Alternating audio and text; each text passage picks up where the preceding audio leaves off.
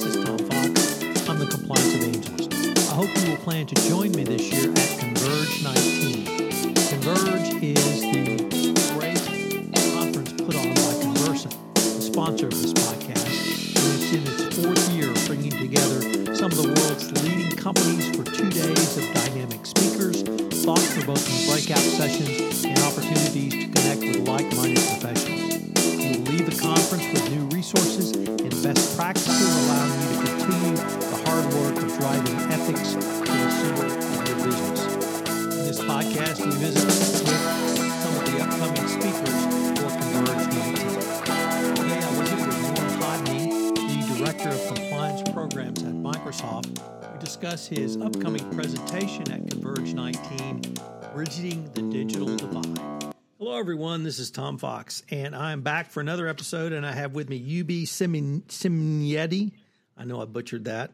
Good. Joe Thurman, and they're both with Breaking the Bias, founders and facilitators at that organization, and they, of course, are speaking at Converge 19.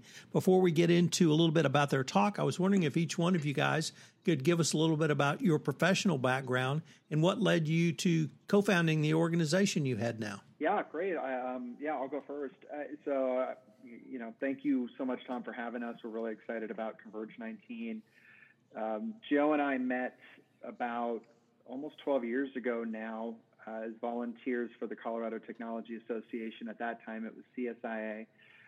But I've personally been involved in a lot of different technology companies, different startups throughout those years, and all really culminating in us joining forces about 5 years ago to launch a blog called Jobber Tech Talk that was really built for technology leaders to build a personal brand around their thought leadership and experience. And out of that came a lot of discussions with those same executives who wanted to do the same thing for their IT departments. And so Jobber Group was then born to help companies, help departments within companies understand their authentic story, understand the personality and behaviors that equated to success for their employees, for their team members. And then how could we take all of that and go out and tell that story in such a way as to attract and engage the right people who fit that mindset. And so we've been doing that for the last 5 years. And then this year, based on a lot of demand around training in the interview process, how do we get people to, become more aware of their biases? How do we remove bias from the interview process? We started Breaking the Bias to address that and to give organizations a long-term strategy around becoming more aware of your bias and developing more curiosity, within each of us to ultimately build a more inclusive workplace, which then naturally, and in our opinion, leads to diversity, and then it ultimately leads to, the building of a better, greater company. Joe? Basically, I grew up in kind of the tech space and then moved into the consulting world around human capital and talent. Been doing that for about 15 years, including kind of the organizations that UB mentioned. And so working with companies from the Department of Energy to enterprise organizations to startups around how talent is leveraged to drive product, to drive innovation, to grow organizations. And ultimately saw that a lot of things that stop organizations from scaling, from building great products, from driving innovation, from building great cultures is tied to our own biases, the way that we view others, the way that we view ourselves. And so Breaking the Bias is really the name is focused around understanding that there is a mode and a method to being able to understand and break down the biases that we have and kind of recode, rewire ourselves and retrain ourselves to approach people, situations differently in a more inclusive way, which ties to Code of Curiosity. Your presentation is entitled The Code of Curiosity, Breaking the Bias. I was wondering if you could give us maybe a teaser on the presentation that you both are going to make at Converge 19. Yeah, I'll kick off on that. I mean, the Code of Curiosity is really kind of an introduction to Breaking the Bias curriculum. And it's really focused on understanding that if we can begin from a place of curiosity and disarm a lot of the things that the snap judgments that we make of individuals, the preconceived notions that we have of individuals, then we can begin to address situations, people, interviews, strategies, innovation from a level playing field.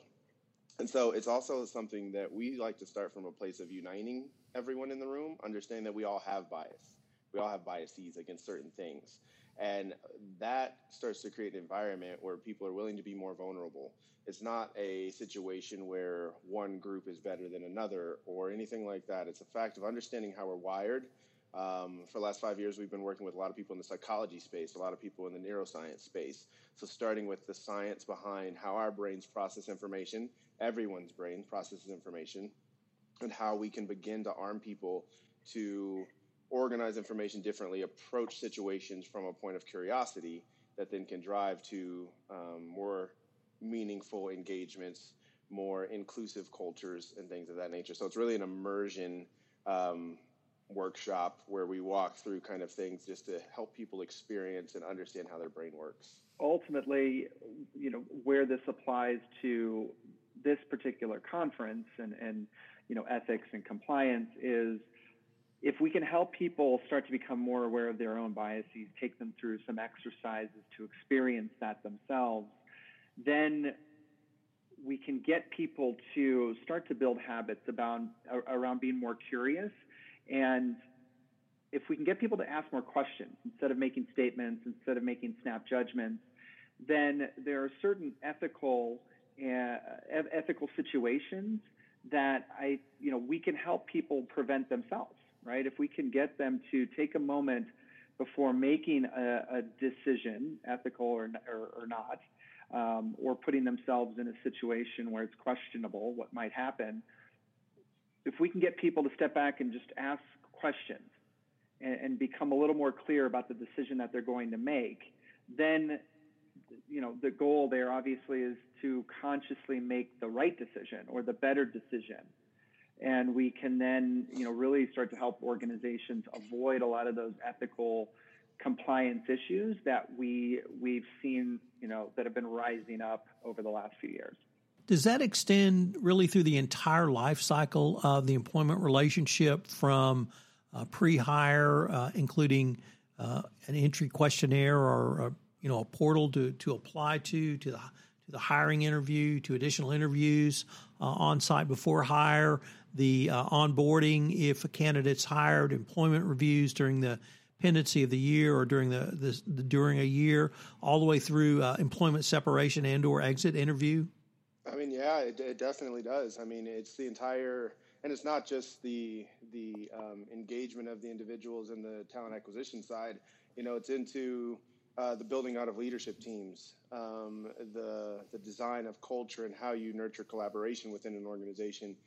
It's all tied to how we are able to relate to other people. And we stack different types of content on top. So we start with Code of Curiosity, but then we move into Code of Empathy and Code of Conscious Communication. And we walk through different ways that we can engage different groups and different people.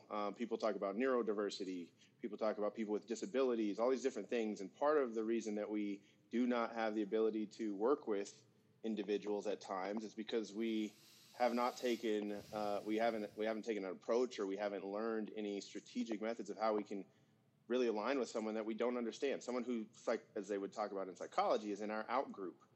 Then you cross over into an ethics issue where now you get into EEOC issues and other things like that, equal employment, equal opportunity. And that's, again, crossing into what people would argue as ethical issues. But we need to start foundationally with the science behind how we think and the psychology behind how we interact. And then that can drive and empower people to make what would be considered more ethical decisions in how they engage with people, team members. I maintain that effective ethics and compliance drives greater business efficiency at the end of the day, leading to greater profitability. It seems to me what you're saying is that by having this code, by breaking the biases, you'll actually improve the workplace experience and actually improve efficiency, which also could lead to not only a better work environment, but greater profitability. Would that be a fair statement? That's absolutely a fair statement. Yeah. And, and honestly, I think a lot of times how we deal with ethical issues, compliance issues, a lot of these trainings that currently exist feel like a slap on the hand, or feel like, as an employee, if I'm going into these trainings, I'm already in trouble. And that's not effective, right? That doesn't solve the problems. What does solve the problems is bringing everybody together on that level playing field, as Joe was talking about. We're all biased. We're all human. If we can start at that standpoint, then it's exactly what you're talking about. If people can see and value building a more inclusive workplace, and that automatically, there's research that shows this, that ties into profitability, that ties into success, that ties into happiness, that ties into so many things that do lead to exactly what you mentioned, Tom. And so it's absolutely our approach, and why we work directly with leaders in organizations, because ultimately at the end of the day, it is a business strategy. How do you build a more successful company? Well, your number one asset's people. So let's help those people be better, be happier. Then they will stay longer. You won't spend as much money, or you won't lose as much money, because your retention is through the roof. And you'll make better products, which in turn leads to profitability, because you're embracing the fact that your customer base is so diverse that you recognize that the people building products for them should be just as diverse. And the only way to create sort of that environment is for everybody to choose to create that more inclusive place where everyone feels involved, from the top to the bottom and vice versa. Joe, if I could pick up on a point you raised that really intrigued me. In addition to the talent acquisition and the life cycle of an employment relationship that I asked you about, you also said these same strategies, tactics, and techniques can be used down to a much more micro level around leadership, around leadership teams, around perhaps even project teams. Could you flesh that out a little bit for us?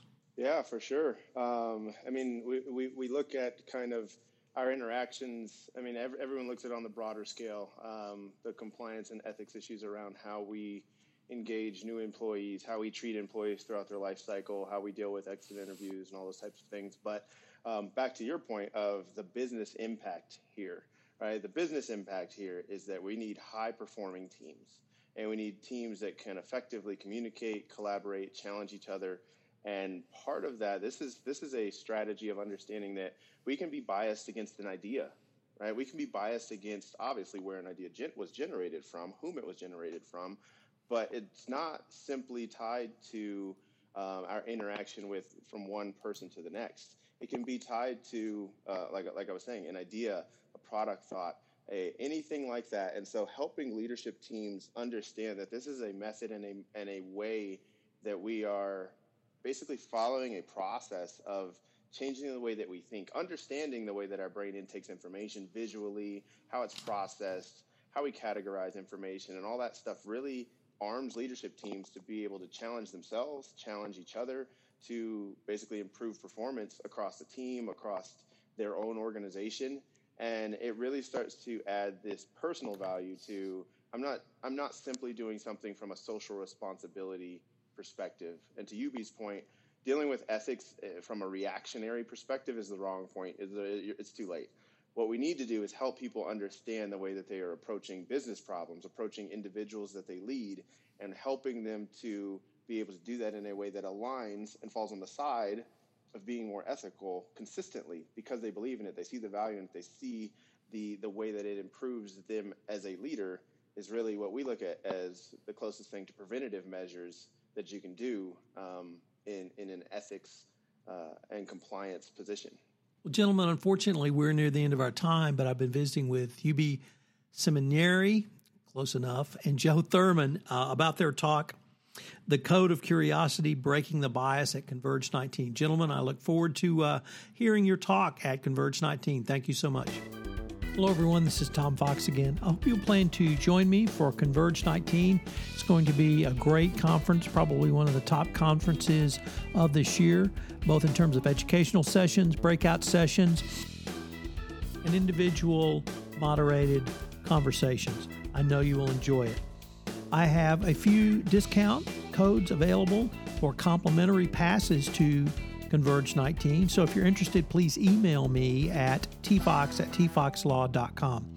You can find out more information about the conference on the show notes that accompany this podcast.